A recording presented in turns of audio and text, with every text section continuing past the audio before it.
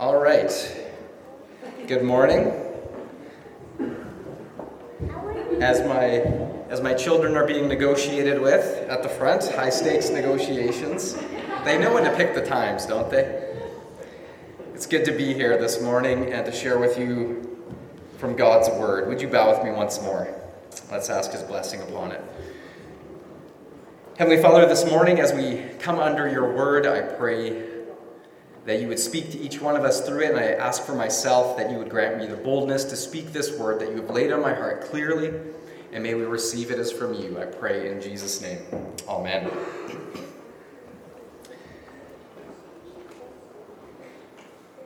So this morning, I would like to begin by introducing you to a man named Humam Khalil Balawi. This is a picture of him that you can see behind me this morning. Now, Balawi is actually a doctor, a mild-mannered Jordanian doctor who worked primarily with treating Palestinian refugees in the nation of Jordan. However, this young physician began to listen to the jihadist rhetoric of Islamic imams preaching things like death to the infidels. And as the term has become quite common, through this process he was radicalized and began to embrace this violent ideology. He soon began posting in jihadist blogs online, which caught the attention of the Jordanian spy agency. They soon arrested him in 2009. And according to the CIA's report, Balawi seemed to crack after 3 days of relatively mild interrogation. And so the Jordanians calculated that they could flip Balawi and use him as a double agent to infiltrate the Al-Qaeda terrorist network led by Osama bin Laden. And so after a short trial period, they decided that they were going to send Balawi to go and work with the CIA in Pakistan. They knew that sending this young doctor who didn't have any formal field training was a gamble, a risk. However, they decided that it was worth the risk in the attempts to try to locate bin Laden. And so on the 30th of December 2009, Balawi was received at the CIA base near Khost, Afghanistan. His impending arrival had been briefed all the way up to then President Barack Obama. And the CIA officers there had been instructed to greet him as a welcomed, high-value guest and to basically roll out the red carpet for him. And so part of this rolling out the red carpet for him was the CIA field agents skipped the regular stringent security checks. They didn't put him through the security cordon that they normally would have, and they allowed him inside the base. Now, Balawi had promised them a way to infiltrate Al-Qaeda, a way to finally get the elusive bin Laden. But there was just one problem. It was all a deception. For almost immediately upon entering the CIA base, Balawi detonated a hidden suicide vest he was wearing. The tremendous blast of high explosives killed 7 CIA officers, 2 other personnel along with himself. It was the single most deadly strike against the CIA in 25 years. And you can see the aftermath of that devastating explosion. The CIA's following up investigation into the affair concluded in its final analysis that they had compromised their normally high security standards because they were so desperate and intent on finding Osama bin Laden. Now, spiritually speaking, I would like to draw a parallel for us this morning.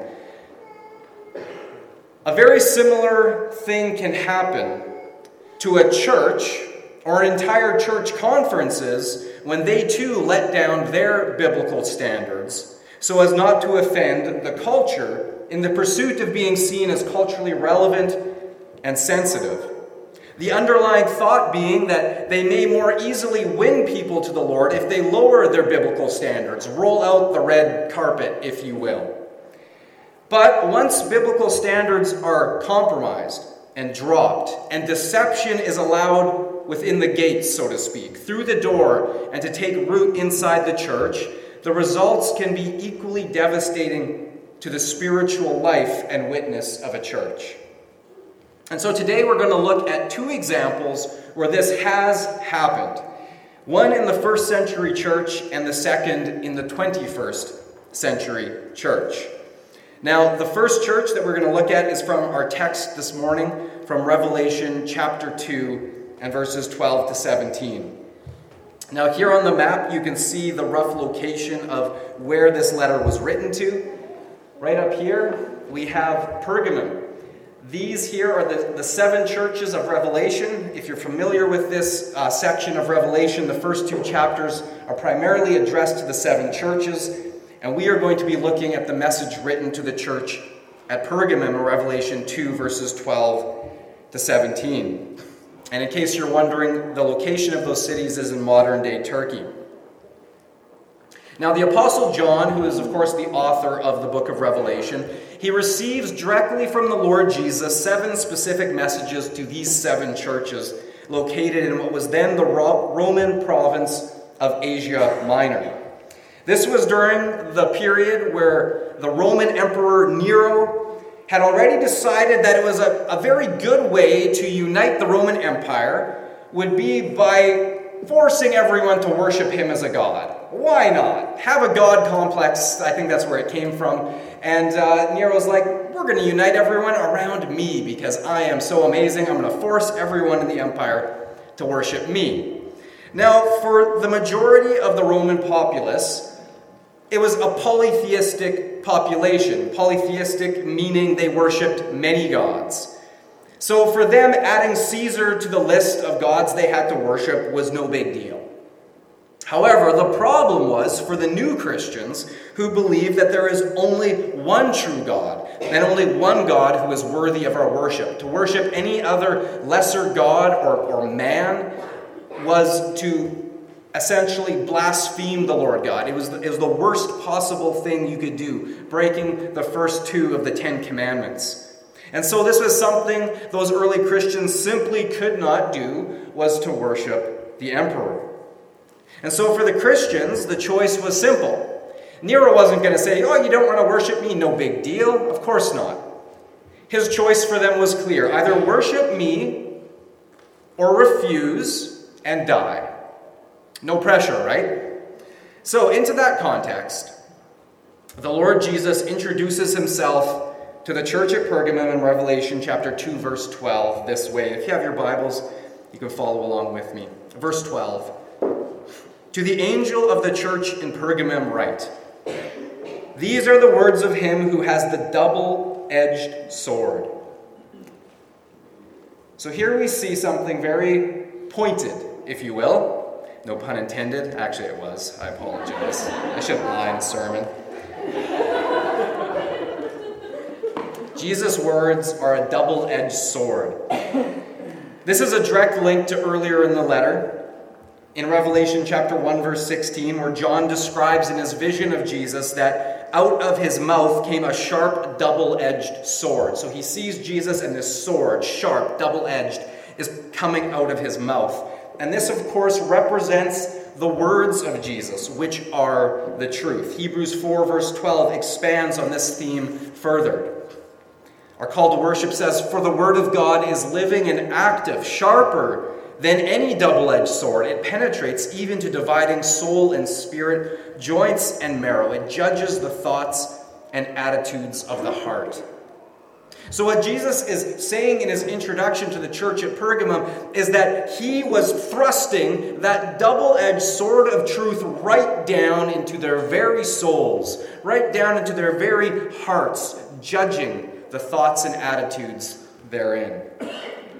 And then the question, if Jesus decides to thrust that double-edged sword of truth to penetrate right down to our very nitty-gritty, bottom-of-the-barrel thoughts, actions, motives, beliefs, who can hide from that?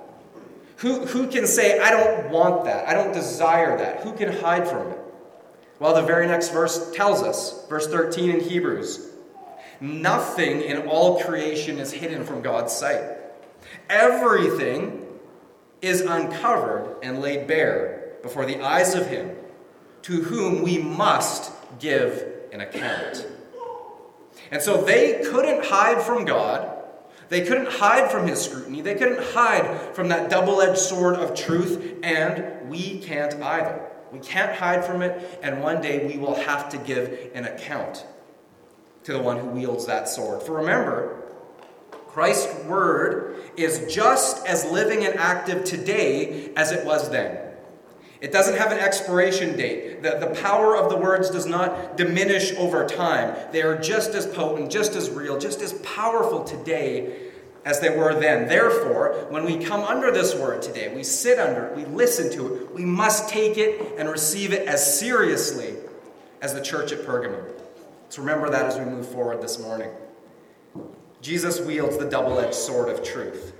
Secondly, we see here as Jesus acknowledges where they live. The church of Pergamum lived in a satanically corrupted city and culture. Verse 13. I know where you live, where Satan has his throne. Yet you remain true to my name. You did not renounce your faith in me, not even in the days of Antipas, my faithful witness, who was put to death in your city, where Satan lives. Now, what does Christ mean by saying that Pergamum was where Satan has his throne, where Satan lives? What did he mean by that?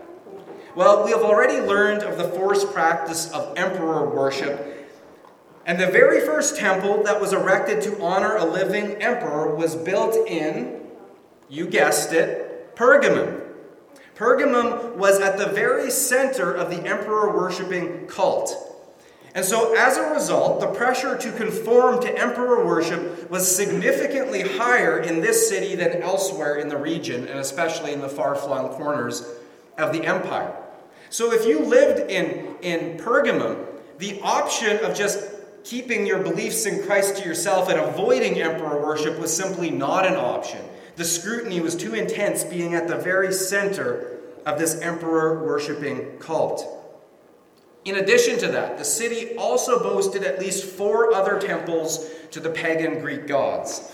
The grandest of these was the altar to Zeus, the so-called head of the gods, located on a hill overlooking the city. Now, this here is a modern-day reconstruction of the altar to Zeus, which is located in Berlin. It's to scale, a replica of what stood in the city of ancient Pergamum. And so, the dimensions of this, what I could find, is that it's roughly 35 meters square. So it is deep. You can't really get the scope of that in the picture, but it's very wide, 35 meters, and also 35 meters deep. And from the floor to the very top, it's 4 stories tall. So it's significant. And now this stood on a hilltop overlooking the city of Pergamum. So just imagine, everywhere you went, you were under the shadow of this. Everywhere you looked in the city, you could see the altar to Zeus dominating the landscape. And now, we don't know for certain if Jesus was referring specifically to this altar as Satan's throne. But nonetheless, it stood as a powerful symbol that Satan's power and influence ruled over that city.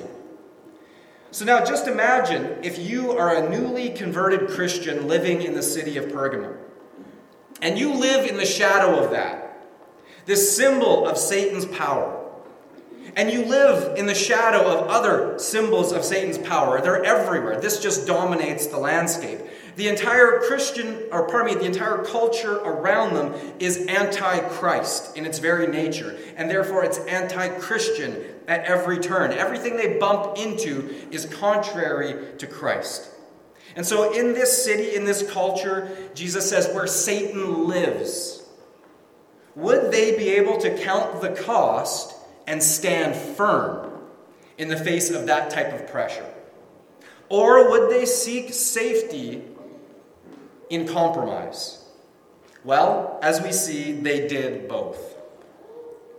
One man refused to compromise and paid the ultimate price. Jesus said, "Yet you remain true to my name. You did not renounce your faith in me, not even in the days of Antipas, my faithful witness, who was put to death in your city."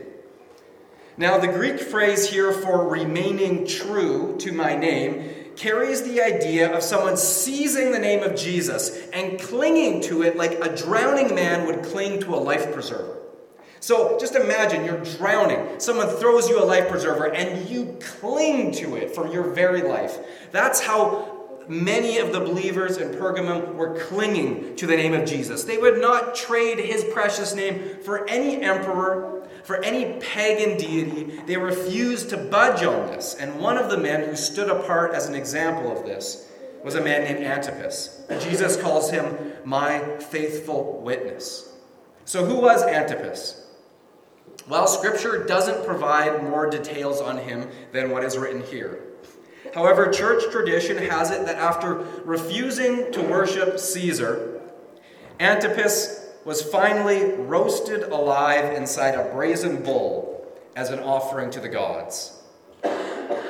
What a powerful testimony to the city, to the Roman Empire, to the emperor himself, and even to Satan, that there would be those who would not compromise with the satanic culture surrounding them, but would be willing to cling to the name of Jesus, cling to the word of truth, even if it meant death. Would we have that same kind of conviction? Would we have that same kind of courage that Antipas had, be willing to count the cost and cling to the name of Jesus, even if it cost us our very lives? Oh, that we would, my friends. That the testimony of Antipas would be our testimony as well. And so now, while Antipas and some others held firm, did not deny Jesus' name, did not compromise on the truth, another deception insidiously crept its way inside the church of Pergamum. And this is the compromise of Balaam. The compromise of Balaam. Verse 14. Jesus continues, "Nevertheless, I have a few things against you. There are some among you who hold to the teaching of Balaam, who taught Balak to entice the Israelites to sin, so they ate food sacrificed to idols and committed sexual immorality." Now, one of Satan's repeated tactics, he does this over and over again, we can see this throughout history, is that when he can't defeat someone or he can't defeat a church by attacks from the outside with direct assault, he will switch tactics to internal deception, using deceit to corrupt from within. And that is exactly what the teaching of Balaam represents, internal deception. And you can read all about the prophet Balaam in Numbers chapter 22 through 24. He is, of course, most famous for having his donkey speak to him because there was an angel on the road about to strike him dead. The donkey sees the angel, Balaam doesn't. The donkey speaks to him. Well, you know the story. He's most famous for that. However, Balaam, the reason God wanted to stop him on the road that day was because a pagan king, the king of Moab, named Balak, wanted to curse the Israelites who were traveling through his area led by Moses. And so he hires Balaam the prophet to come and curse the nation. He wants to get a legit prophet of God to come and curse the nation. And Balaam's willing to do this for a prophet. And so he goes, and when he wants to speak the words of cursing over Israel, every time he opens his mouth to prophesy, words of blessing come out instead. 3 times he blesses Israel. Well, this, of course, infuriated King Balak. And so finally, in order to appease him, Balaam gives him the advice to pay beautiful women from Moab and Midian to flaunt themselves before the young men of Israel and to tempt them into committing sexual sin with them. And since, of course, these women were worshippers of Baal and other pagan gods, they then lured them into committing sexual sin with them, and then come along with me and let's go worship Baal together. Cultic orgies, you name it. The depravity knew no limits once these young men turned their heads towards the beautiful women of Moab and Midian. And so here we see this perfect example that when an outward attack did not work, following Balaam's deceptive advice, the king of Moab succeeded in introducing sexual sin and idol worship into the nation of Israel, corrupting them from within. And if you read the story, there was a severe consequence and judgment that came in the aftermath of this from the Lord. And so this is the backdrop of what Jesus is referring to when he says, "There are some among you who hold to the teaching of Balaam." And so clearly for many of the fledgling Christians in Pergamum, there was some serious sexual immorality that they were participating in. And it's hardly a shock. It shouldn't come as a surprise to us, since remember that culture is corrupt. Most of Pergamum's pagan temples would employ prostitutes for the very purpose of sexual orgies and self-gratification of all types and stripes. In fact, the practice of participating in these sexual indulgences and perversions of every type was not an outlier in that society or that culture. It was normal. It was as normal for the people of Pergamum to go and do that as it is for us today to come to church and sing and listen to a sermon. It's that kind of normal. It's that kind of accepted. So it's hardly a shock that in that culture, some of these early Christians are struggling with the exact same things. They're compromising, indulging in the sexual sins all around them. And so those Balaamites didn't bat an eyelash at singing for Jesus on Sunday and then going to the temple prostitute on Monday. But in doing so, they were holding to Jesus' name outwardly, but inwardly, they were compromising on living out his truth. It was some 50 years ago now, 50 years ago, that Pastor Vance Havner said this about the Western Church. "There have never been more Balaamites in our churches than now. We call them worldly Christians." He said that 50 years ago, my friends. To that I would add, there have never been more Balaamite churches than now. Because as we look around our nation of Canada, as we look around our province of Manitoba today, we see whole churches and even church conferences allowing the deceptive teaching of Balaam and compromising with sexual sins right inside their doors. So what specific deception has been allowed inside many churches today? Well, let me tell you a recent story. It was a week and a half ago that I received a phone call at my church office from an elderly lady in a small Manitoba town. She had heard one of my sermons on the radio a little while ago, and she wanted to talk with me about it. This happens from time to time. And though she couldn't remember the sermon title, which is also typical, or even the text, something that I'd said in the sermon had jumped out to her, and it wasn't even one of my main points, but I had said something that made her ears perk up, and this is what I had said. Marriage is between one man and one woman for life. That's what I'd said. That's it. That's what had perked her ears up. Now, if you're wondering why that simple statement had caught her attention enough to call me about it, to talk about it, well, so was I. What are you getting at here? And I soon found out. She asked me a rather loaded question. So what is your stance on gay marriage? Okay, that's where you're going with this. And my response was, one sentence, I stand with the Bible. And she laughed. Well, what do you mean by standing with the Bible? And so I went on to say what I meant by standing with the Bible. God's word is clear on this subject. Homosexuality is a sin. Marriage is designed by God to be between one man and one woman, and so he cannot bless something that is against his design. And there was a pause on the other end, and then she replied, well, it's good to know that there's still a Mennonite pastor out there who is holding to the Bible on this. Those words rattled me. It's good to know there's still a Mennonite pastor out there who is holding to the Bible on this. And she went on to explain her story. Her husband had been a pastor in a small Mennonite conference church in Alberta. And this was during the lengthy and divisive period of time, the nationwide process, where the Mennonite Church Conference of Canada was deciding about whether or not to permit and bless gay marriage within the church. And this finally resulted in the Being a Faithful Church Task Force presenting this resolution in 2016.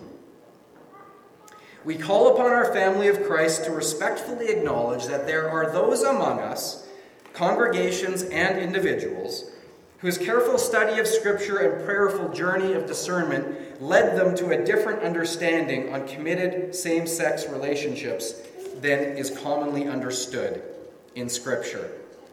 We recommend that we create space, leave room within our body to test alternative understandings from that of the larger body to see if they are a prophetic nudging of the Spirit of God. Now, to boil this down to you, brass tacks, is this resolution condoned it and opened the door for individual Mennonite churches within the conference to fully embrace gay marriage, officiating it, you name it, right within the church, and affirming the entire LGBTQ lifestyle, the whole thing, the whole kit and caboodle, and this is happening. I was going to give you an example of one church this is happening, but I'm skipping it because there are too many examples. They are celebrating within the church, blessing it, saying you can be a pastor, you can get married, you can have communion, you can be a church member and be a fully active, practicing, out there, the homosexual lifestyle.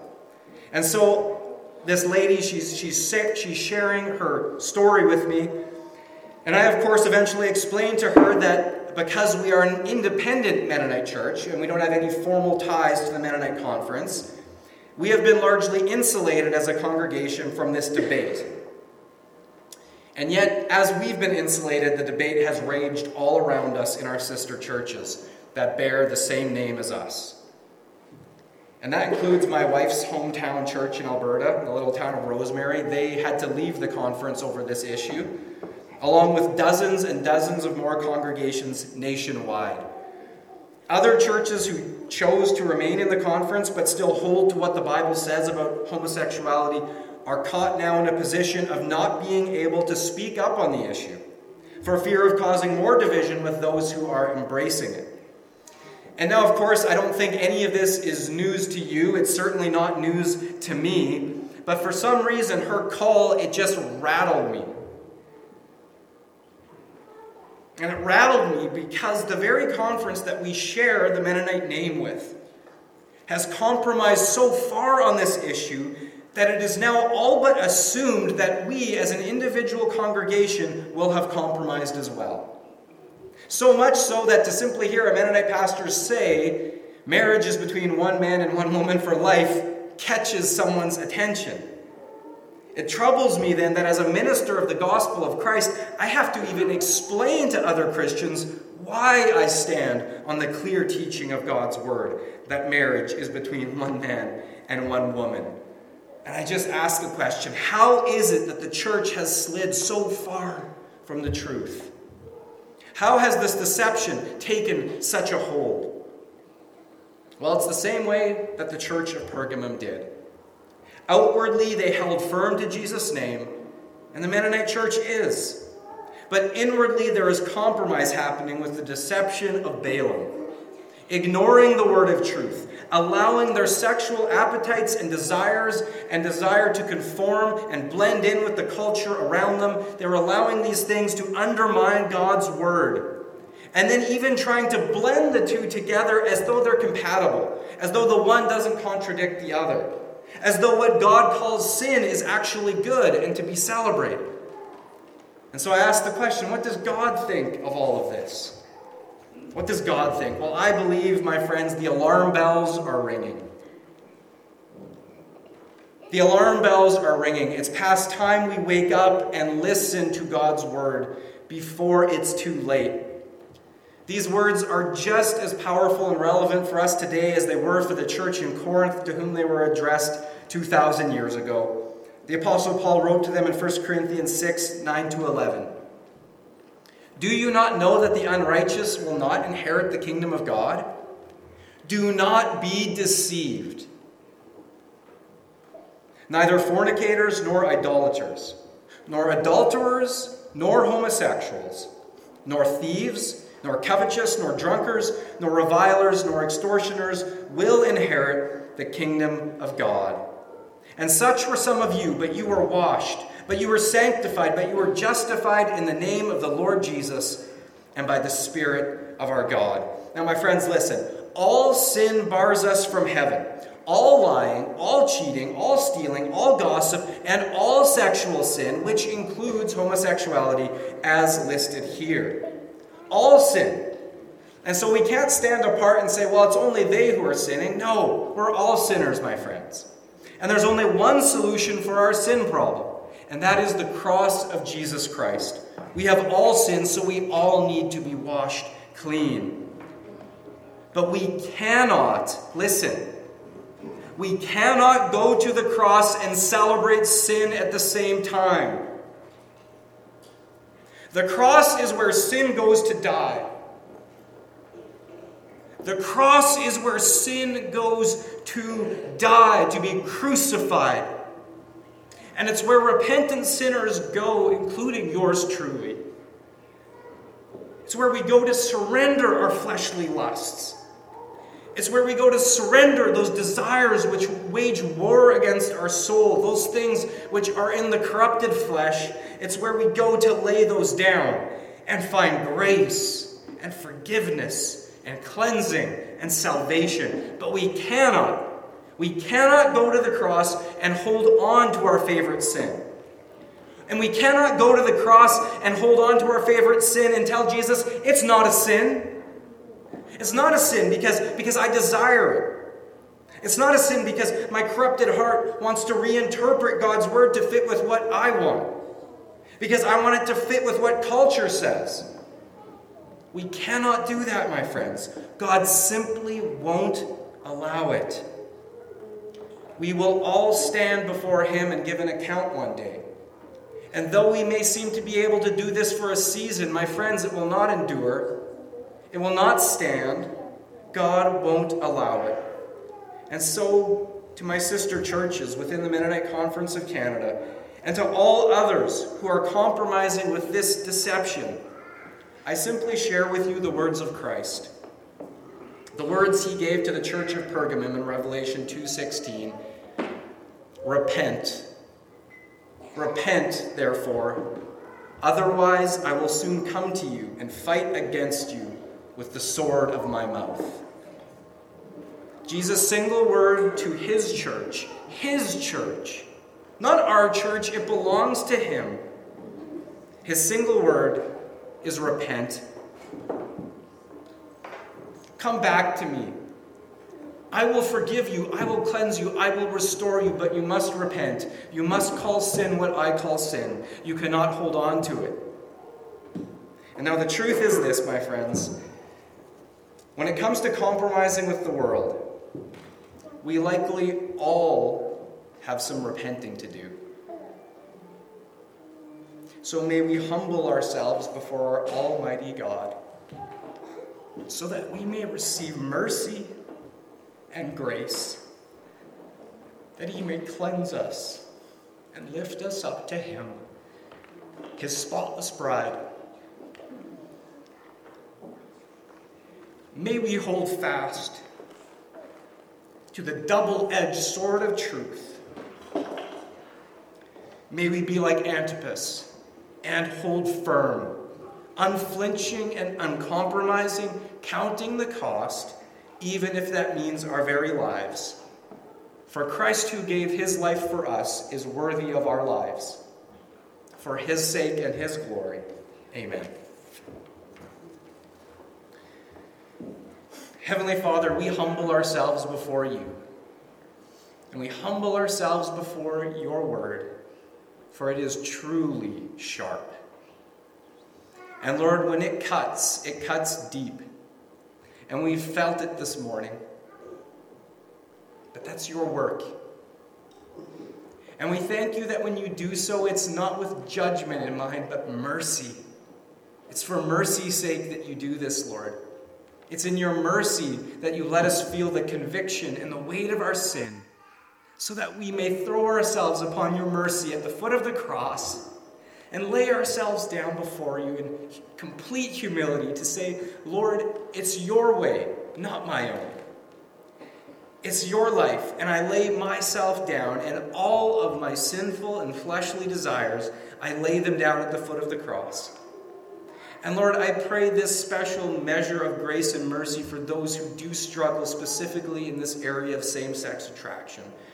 Lord, there are those who struggle, just as there are those who struggle with lying and cheating and stealing, struggle with sins of adultery and fornication, struggle with sins of gossip. Lord, we all struggle. And so I pray for those who struggle specifically in this area. May they hear your truth, that to lay down their desires for you is the greatest thing they could do, and that they will find that in laying themselves down, they will find freedom in you and grace to persevere and move forward.